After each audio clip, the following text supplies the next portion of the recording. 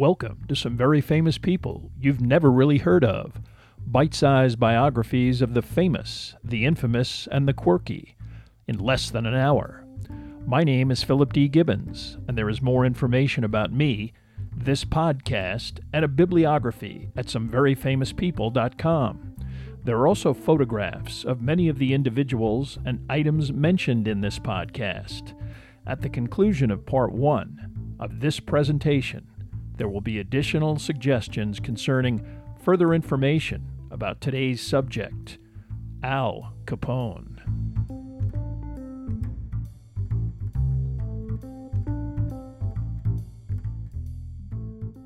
Now let's get started with our story about Al Capone.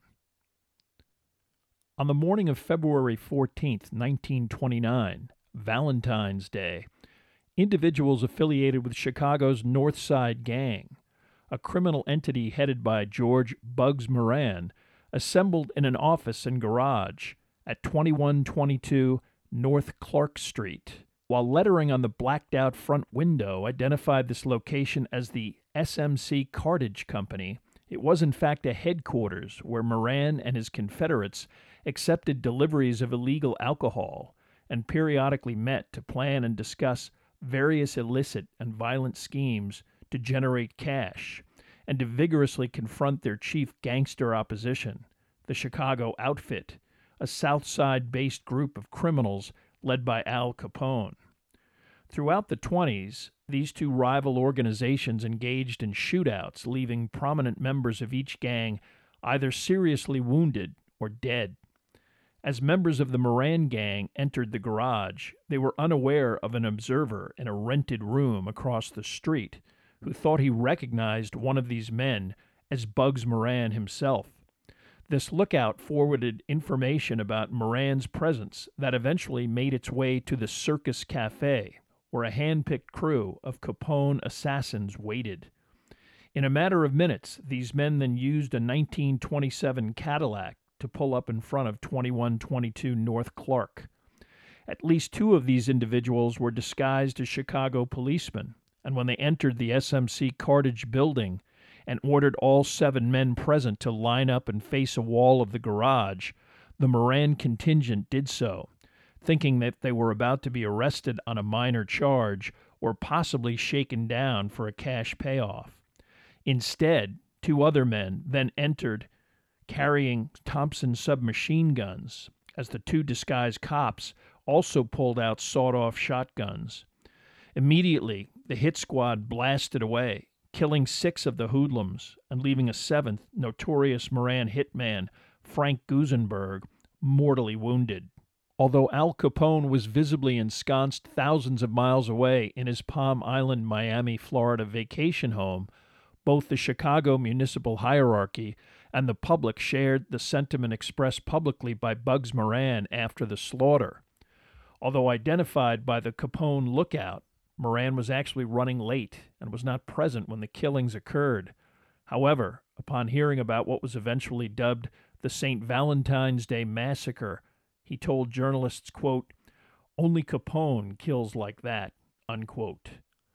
No one, including Al Capone or any of his affiliated gang members, was ever prosecuted for the St. Valentine's Day Massacre, a crime that remains officially unsolved. Capone literally eliminated almost all of the leadership of the North Side Gang, and what remained, including Moran, who was sufficiently intimidated enough to essentially disappear as a viable threat to the outfit. But this short-term development also set in motion a chain of events that eventually toppled Al Capone from his perch as America's most powerful criminal. Public disgust at a previously unseen level of violence changed Capone's image from that of just another lovable prohibition rogue involved in the rough-and-tumble world of widespread Chicago crime and corruption to that of a ruthless and vicious killer. It also prompted the federal government to recognize that local law enforcement in Chicago was either too corrupt or too overmatched to deal with the man officially identified by the Chicago Crime Commission as Public Enemy Number 1. Nevertheless, it would take several years to neutralize the power of a man who had methodically clawed his way to the top of the heap of America's criminal underworld. Although subsequently recognized as one of the most prominent criminals in American history, Al Capone came from a typically humble immigrant background. In 1894, his parents emigrated to the U.S. from the vicinity of Naples, Italy. This married couple, Gabrielle and Teresina Teresa Capone, already had 2 children, and a third was born shortly after their arrival at Ellis Island. The Capone family, like many of their Italian immigrant counterparts, settled in Brooklyn, renting a cold water tenement with no indoor plumbing in the rough Red Hook section. On January 17, 1899, Alphonse Gabriel Capone became the 4th child born into this family and the 2nd Native American. Including the 2 born in Italy, the Capone family later consisted of 9 children, 8 surviving into adulthood. Al's father was a barber by trade, eventually moving the family to a better home that also contained his shop. His father, unlike his mother, was literate and spoke English. Although relatively poor, the Capones seemed like just another ordinary, hard-working couple, putting their children through school and looking to make their way in the new world. There was nothing to indicate mental instability or dysfunction that eventually produced a remarkably antisocial progeny. Like most immigrant communities, the sons and daughters of newly arrived Italian parents were expected to work as opposed to accessing higher education. For Al Capone, this was especially true. His exit from the public school system at an early age, a predictable outcome. Forced to repeat 6th grade, mostly as a result of truancy, Capone also disliked the occasional corporal punishment he received that was commonplace in New York City public schools in the early 20th century. Finally, after taking exception to a teacher's scolding, Capone talked back, earning himself a slap across the face. When the 14-year-old hit the teacher in response, he was taken to the principal, who administered a much more thorough beating and an expulsion. That was the end of Al Capone's formal education. By then, the Capone family lived on Garfield Place, a quiet, perfectly respectable Brooklyn address. Only blocks away at Union Street and 4th Avenue, a nondescript second-story commercial operation was identified with a sign that read simply, "The John Torrio Association." From a young age, Donato Johnny Torrio was focused on organizing criminal activities involving gambling and loan sharking that he operated from behind a legitimate business, a neighborhood pool hall. Although not flamboyant, Torrio, born in Monte Peloso, Italy, was a sharp operator who allied himself with Manhattan's 5 Points gang and quickly began to branch out into more malevolent criminal activity involving prostitution, extortion, and even narcotics. Torrio also kept a close eye on the neighborhood, always eager to find teenagers that he could depend on to run errands and generally handle tasks without asking too many questions. Although Al Capone suffered through a succession of menial jobs after he dropped out of school, he ingratiated himself with Torrio, who in turn recommended Capone to another Brooklyn mobster, Frankie Yale. Born in Longobucco, Italy, as Francesco Uale, Yale ran several businesses involving legitimate consumer staples like ice, tobacco, and even laundries. His success revolved around the concepts of monopoly and extortion. If you were in certain businesses in Yale's sphere of influence, you bought your stock from him or else. Ice, a necessity in pre-refrigerated America, was sold along routes assigned by Yale, his underlings also collecting a regular cut of the proceeds. If you were employed in a commercial laundry in the same area, you belonged to a union administered by Yale that collected dues from all members and forcefully discouraged any legitimate unions from attempting to organize these same employees. The crown jewel of Yale's operation was the Harvard Inn, a Coney Island bar and dance hall located in the popular Brooklyn entertainment district near the Atlantic Ocean, Although named after Harvard, the location was anything but sophisticated, and Yale was forever in need of employees tough enough to deal with the occasional guest who overindulged or started brawling with other customers. When he asked Torrio if he knew of anyone who could fill the position of bartender/bouncer, Torrio suggested 18-year-old Al Capone. Capone proved to be ideal for the job, a hard worker, well-liked by the customers. Yale sat in the rear of the establishment, unobserved as he conducted business with any number of associates and supplicants. Unfortunately, about a year into the job, Al Capone overstepped in a manner that had permanent consequences. Waiting on a young couple, he complimented the female guest on her attractive figure in a provocatively crude manner that did not sit well with her companion, who was in fact her older brother. Incensed, the patron punched Capone, probably an overreaction, as Al, at 5'11", 210 pounds, easily shrugged off this aggression and angrily moved towards his assailant, intent on meting out some punishment of his own. Now fearful, the young customer, a tough kid from the neighborhood named Frank Galluccio, produced a stiletto. At 5'6" and 150 pounds, Galluccio figured he better strike first, as he probably wouldn't get a second chance. He went to work on Capone's face, carving him up badly before Frank and his sister fled into the night. Al was seriously slashed 3 times, the amount of blood on his face and the floor, a major distraction that allowed his assailants escape. The wounds would heal, but they left permanent deep scars that eventually led to one of the most infamous nicknames in all of the underworld, Scarface. But that was years down the road. In the meantime, Capone made it clear that he was looking for Galluccio, with the full backing of Frankie Yale, and Galluccio was alarmed and connected enough to be able to plead his case before 2 Manhattan gangland heavyweights, Joe the Boss Masseria and one Salvatore Lucania, eventually better known as Lucky Luciano. Both agreed with a typically old-world sensibility that such a degrading comment in front of a man's sister was out of line, and Luciano personally participated in a sit-down with Capone, Yale, and Galluccio. In this after-hours meeting at the Harvard Inn, Luciano is said to have decreed that Galluccio should formally apologize, but that was the end of the matter, and that should Capone pursue further revenge, he would be punished severely and permanently. Probably displeased, Capone grudgingly and wisely accepted this outcome. It didn't stunt his development as one of Frankie Yale's most menacing enforcers and collectors. Within months, by age 19, Capone had already killed a loan-sharking customer of Yale's who refused to pay a substantial debt. In his late teens, Al Capone also encountered another harsh reality of the mean streets of Brooklyn, venereal disease. In such an economically deprived environment, prostitution was rife, informally on the streets, or more organized in the brothels operated by the likes of Johnny Torrio.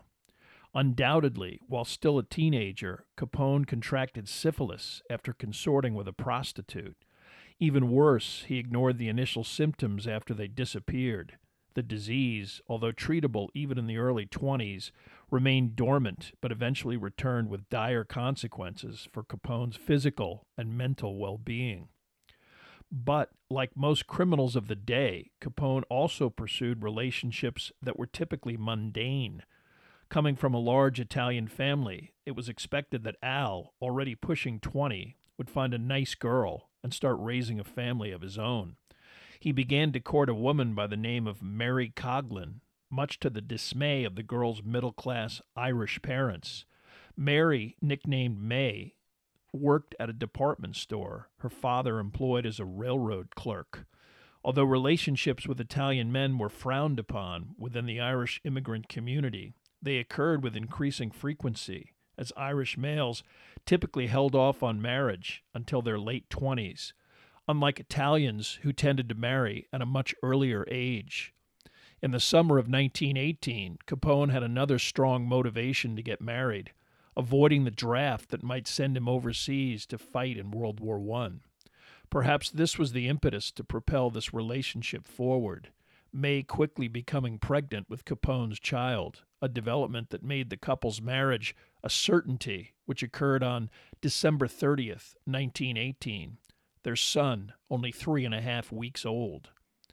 Surprisingly, and possibly based on his newly more respectable status as a husband and father, Capone relocated to Baltimore, where he found work as a bookkeeper for a construction firm run by an Italian-American. He remained in Baltimore until November of 1920, when his father, aged 55, dropped dead in a neighborhood pool hall. Perhaps Al Capone felt that he no longer had to adhere to the old-world mores that his father's generation followed. After returning to Brooklyn for his father's funeral, he abruptly gave notice to his Baltimore employer, explaining that he had a great opportunity in Chicago. This change was prompted by Johnny Torrio, by now himself relocated to Chicago and the brains behind the racketeering organization operated by James Big Jim Colosimo, a rags-to-riches gangster and restaurateur who covertly ran a huge vice operation that dealt especially in brothels and prostitution. His Colosimo's Cafe was one of the most popular and opulent restaurants in the city, and Colosimo, sporting diamonds, wearing a white suit, tall and certainly carrying more than a few extra pounds, was a literally larger-than-life figure. Torrio was the perfectly reserved and concealed manager who paid attention to day-to-day operations, while Colosimo spent most of his time partying and taking advantage of his proximity to a large stable of obliging females. Although Colosimo specifically installed Torrio because the New Yorker was not ambitiously dangerous, eventually Torrio became secretly unhappy over Big Jim's aversion to getting involved in the illegal trade in alcohol prompted by Prohibition. Torrio, like the majority of gangsters in America, recognized bootlegging as a fantastically lucrative opportunity, but Colosimo was adamant in not wanting to participate, feeling that he was making a fortune without potentially exposing himself to inevitable prosecution by federal entities. In March of 1920, Big Jim further stirred the pot by divorcing his longtime wife, a brothel madam and business partner, and marrying his much younger mistress.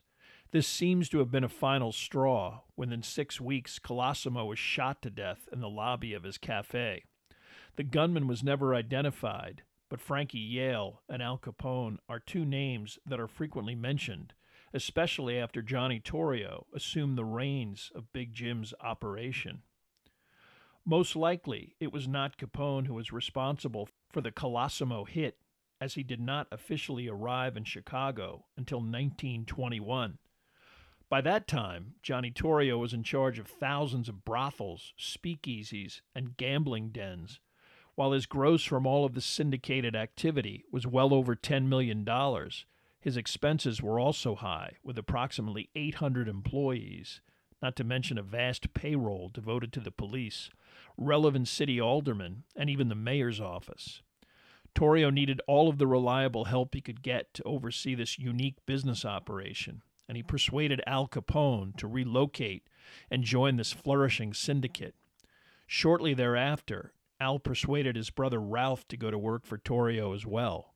Initially, both brothers managed a string of small neighborhood brothels, and Torrio must have been pleased with Al's management skills, quickly promoting him to run Torrio's Four Deuces Cafe, an operation that combined a bar, brothel, horse racing parlor, casino-style gambling, and offices for management to keep an eye on the operation, all under one roof.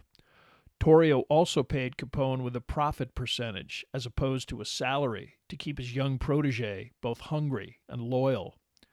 By mid-1922, Al Capone was earning enough money to move his wife, son, widowed mother, and even some of his still teenage siblings to Chicago. He installed these members of the Capone clan in a South Side suburban house, far from the areas in Chicago that generated his income. While he occasionally holed up elsewhere, he would own this home for the rest of his time as a Chicago resident. And initially, Al's life in Chicago in the early 20s was relatively peaceful, with the various criminal factions respecting each other's territories, assuming that there was a big enough racketeering pie for everybody to prosper. Chicago and America in the early 20s was governed by some of the most corrupt agencies in its history.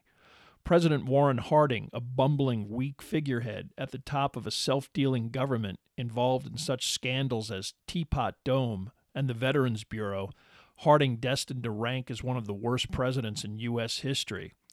Illinois Governor Len Small was indicted in 1921 for stealing hundreds of thousands of dollars, while state treasurer and the mayor of Chicago, William Big Bill Thompson, was serving the second of his eventual 3 mayoral terms, using the office as a personal piggy bank of campaign contributions, kickbacks, and bribery. After his final term of office concluded in 1931, the Chicago Tribune commented, quote, "For Chicago, Thompson has meant filth, corruption, obscenity, idiocy, and bankruptcy. He has given the city an international reputation for moronic buffoonery, barbaric crime, triumphant hoodlumism, unchecked graft, and a dejected citizenship." Unquote. It was in this Chicago environment that Torrio and Al Capone flourished with little municipal adversity. This relative tranquility was interrupted by the Chicago mayoral election of 1923, which elected the reform-minded William Deaver, who vowed to get rid of underworld criminal influence. Attempting to stay one step ahead of any law enforcement crusade, Johnny Torrio decided that it might be wise to move his headquarters to the nearby town of Cicero, Illinois, a mostly industrial municipality with a small number of residents and a government that could be easily corrupted and manipulated. He assigned Al Capone the job of not only transplanting speakeasies, gambling dens, and brothels from Chicago, but also with the subversion of the Cicero town government. By now, Capone was working closely with Ralph as well as another brother, Frank Capone. Smoother and less volatile than Al, Frank Capone was an intermediary between the outfit and Cicero city government. By the mayoral election of April 1st, 1924, Cicero was firmly in the pocket of Torrio's gang. Local outrage, and even rival gangs who did not like Torrio siphoning off Chicago rackets to a nearby town, united behind Democratic candidates in an attempt to eliminate the outfit's Cicero dominance. On Election Day, unprecedented Cook County violence took place throughout Cicero, most of it inflicted by individuals affiliated with the Torrio gang. Heavily armed mobsters descended on polling locations, intimidating and preventing anyone who they deemed unsympathetic to their Republican slate of candidates.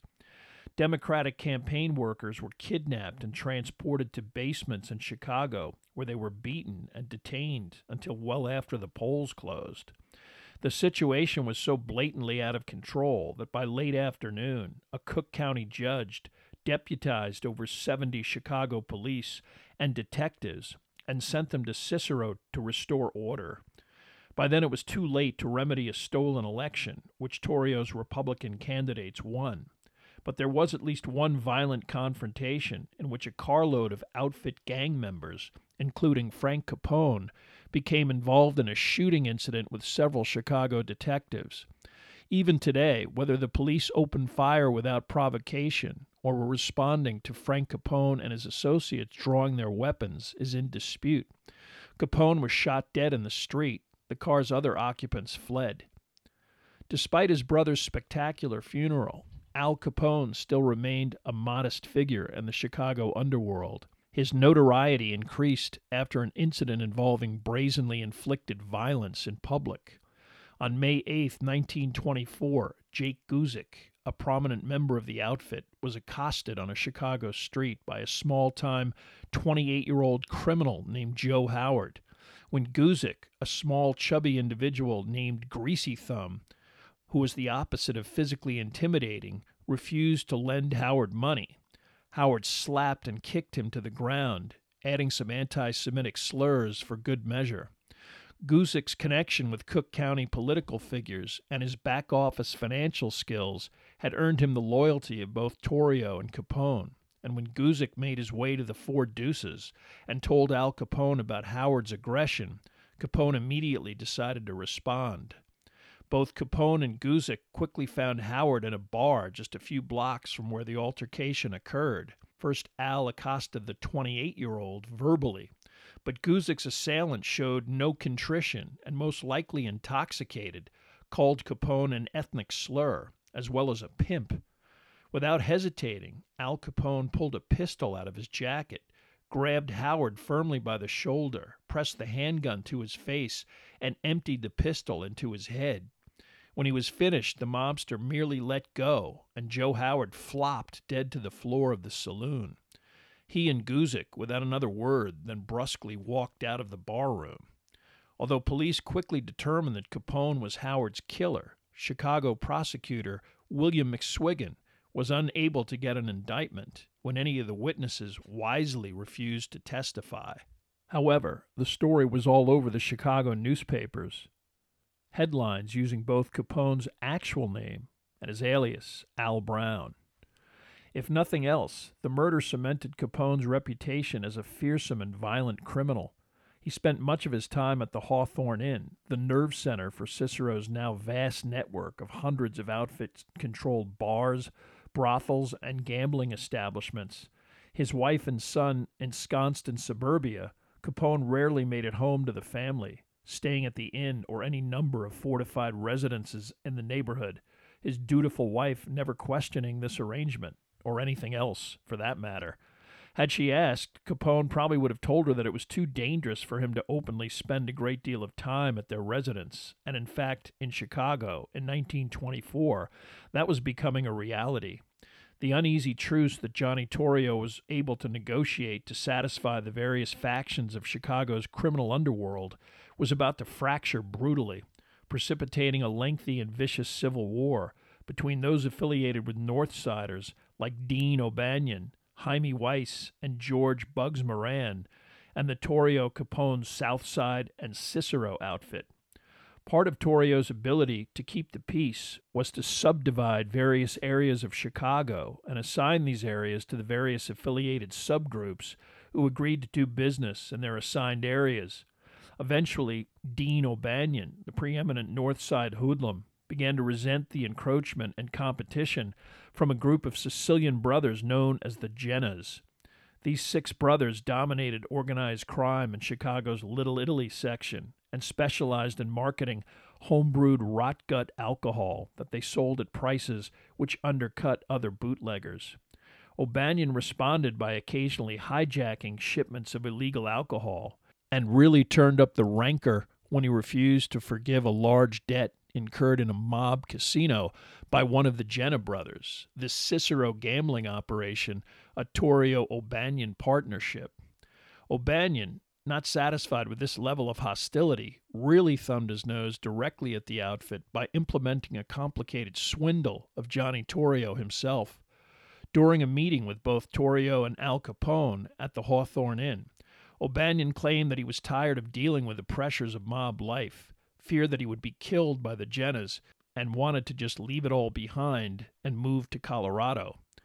Probably privately overjoyed that their main criminal rival was considering getting out of town, the 2 men readily agreed to buy O'Banion's interest in a clandestine beer-producing operation they owned in a partnership for $500,024.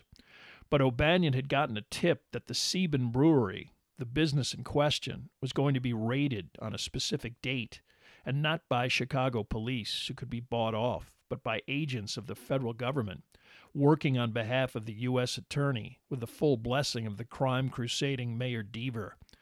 Even worse, O'Banion set up a final delivery for the night of May 19th, ensuring that both he and Torrio were on the premises. This may have helped O'Banion's claim that he knew nothing about the bust, but the arrest of Torrio, who already had a prohibition violation conviction on his record, was no small matter. The gang leader eventually got a 9-month jail sentence and a $5,000 fine, on top of the $500K that he never got back from O'Banion. Warned by his gang buddies to stop provoking Torrio, O'Banion famously responded, "To hell with the Sicilians," evincing a bravado that was recklessly foolhardy. Because O'Banion was a heavyweight gangland figure with strong connections, the outfit tread carefully, but methodically forward. O'Banion also had a lucrative florist business that focused especially on the elaborate floral designs necessitated by any number of gangland deaths in Chicago. The shop was directly across from the Holy Name Cathedral, an immense downtown Chicago Catholic church and location that generated even more business.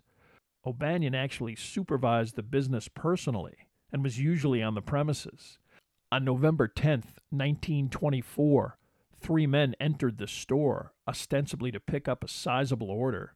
Exactly who these men were has always been the subject of rumor, but the best guess revolves around Frankie Yale, who O'Banion would not have suspected, and 2 other men, John Scalise and Albert Anselmi, 2 individuals who eventually became the most feared hitmen in the outfit, but at that time were unknown, recent emigres from Sicily. While Frankie Yale firmly shook hands with O'Banion, both Scalise and Anselmi shot him in the chest, throat, and administered a final coup de grace to the head. Other employees in the rear of the store fled out the back. O'Banion's funeral was as lavish as any Chicago had ever seen, the funeral procession to the cemetery a mile long. Capone and Torrio and many other enemies were in attendance, for them the occasion as much of a celebration as anything else. They presumed that O'Banion's North Side territory would now be theirs to keep. Unfortunately for the outfit, several of O'Banion's associates had other ideas, and they were also angry about the method used to murder one of Chicago's most powerful criminals, the likes of which had not been seen since the murder of Big Jim Colosimo. And even that was an internal power struggle within the outfit. Henry Hymie Weiss initially became the de facto leader of the Northsiders, opposed to Torrio and Capone. Although many thought Weiss was Jewish, his parents anglicized their name from Wojciechowski when they came to America from Poland. 2 of his more powerful cronies were George Bugs Moran, the nickname stemming from his famously hot temper, and one Ludovico D'Ambrosio, who adopted the more intimidating alias of Vincent Schemer Drucci. With the outfit seemingly declaring war with the brazen murder of Dean O'Banion, this trio immediately began to implement their own violent plan to retaliate against both Torrio, Capone, and any associated individuals. Johnny Torrio prudently figured that getting out of town might be wise, as it was clear he would be on any list of individuals that the Northsiders targeted for violence. He traveled to various places, including Hot Springs, Arkansas, and Cuba, and laid low, leaving most of the responsibility for running his criminal enterprise to Al Capone.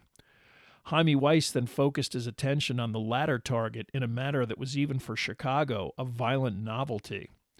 Ironically purchased while he was on an extended visit to Colorado, Dean O'Banion was the first Chicago criminal to recognize the potential of the Thompson submachine gun in conducting gang warfare. The gun was invented in 1916, the result of the First World War, but it never really caught on, and subsequent peacetime efforts to sell the weapon to police departments were met with failure.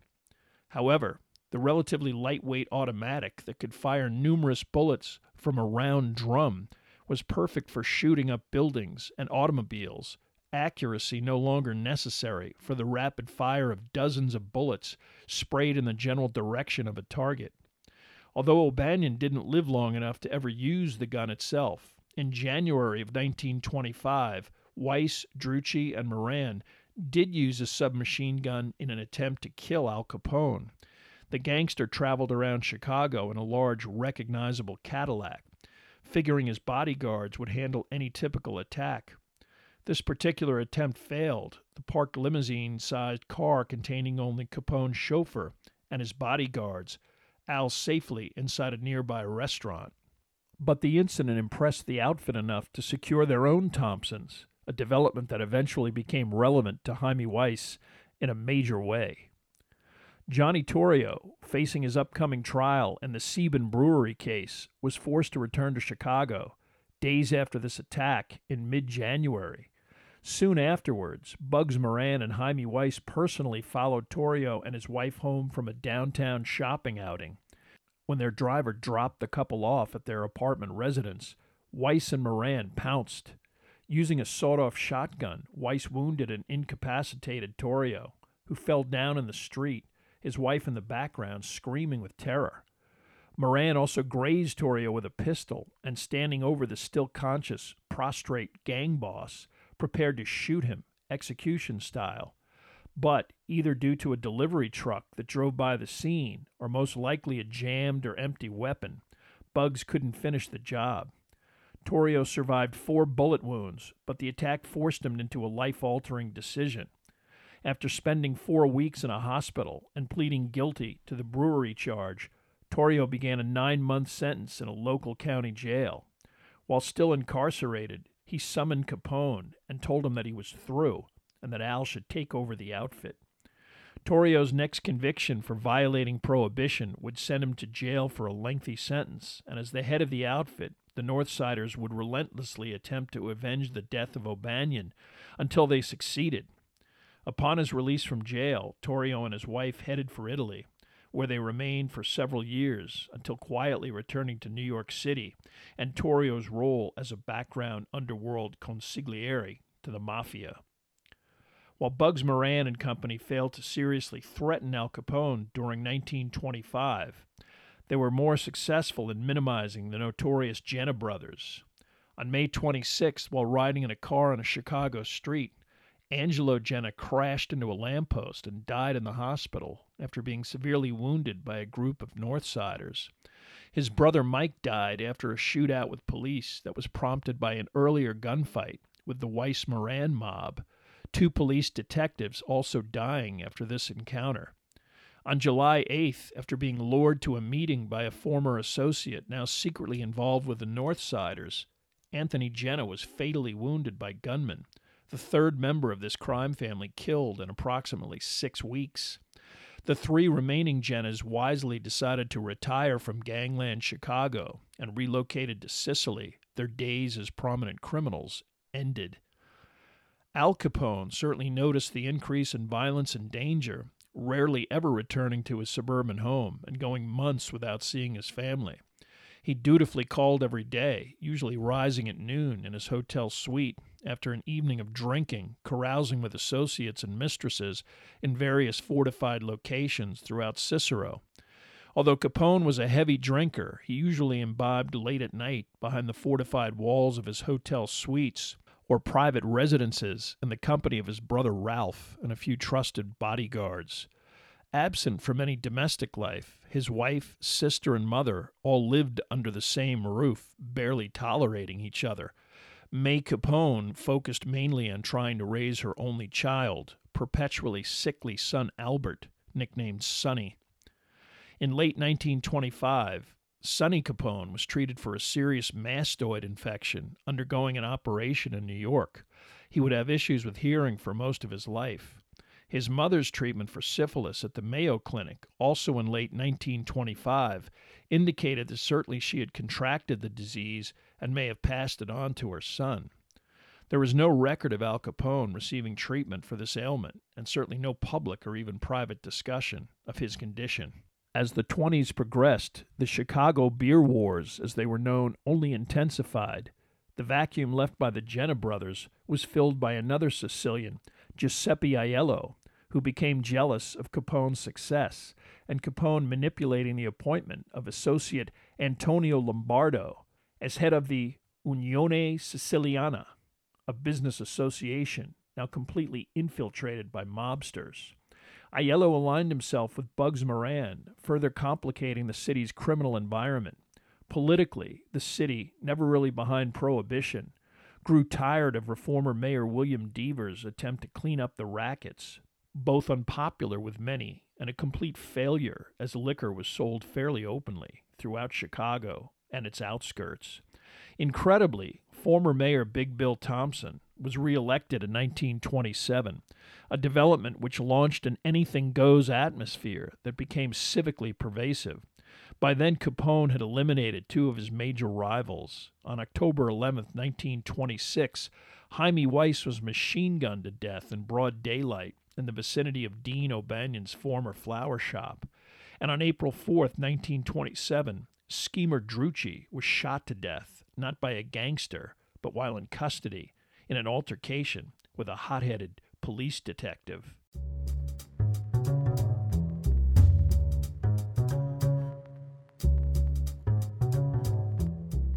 Thank you for listening to part 1 of this podcast about Al Capone. Much of the information for this podcast came from the books Al Capone, His Life, Legacy, and Legend by Deirdre Bair, Capone, The Man and the Era by Lawrence Bergreen, and The St. Valentine's Day Massacre by William J. Helmer. There are also additional photographs, bibliographical and musical information at someveryfamouspeople.com. If you have enjoyed this presentation, please like us at our Facebook page, Some Very Famous People, and follow us on Twitter at Philip D. Gibbons.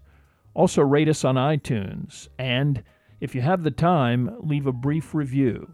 A link is provided at the website.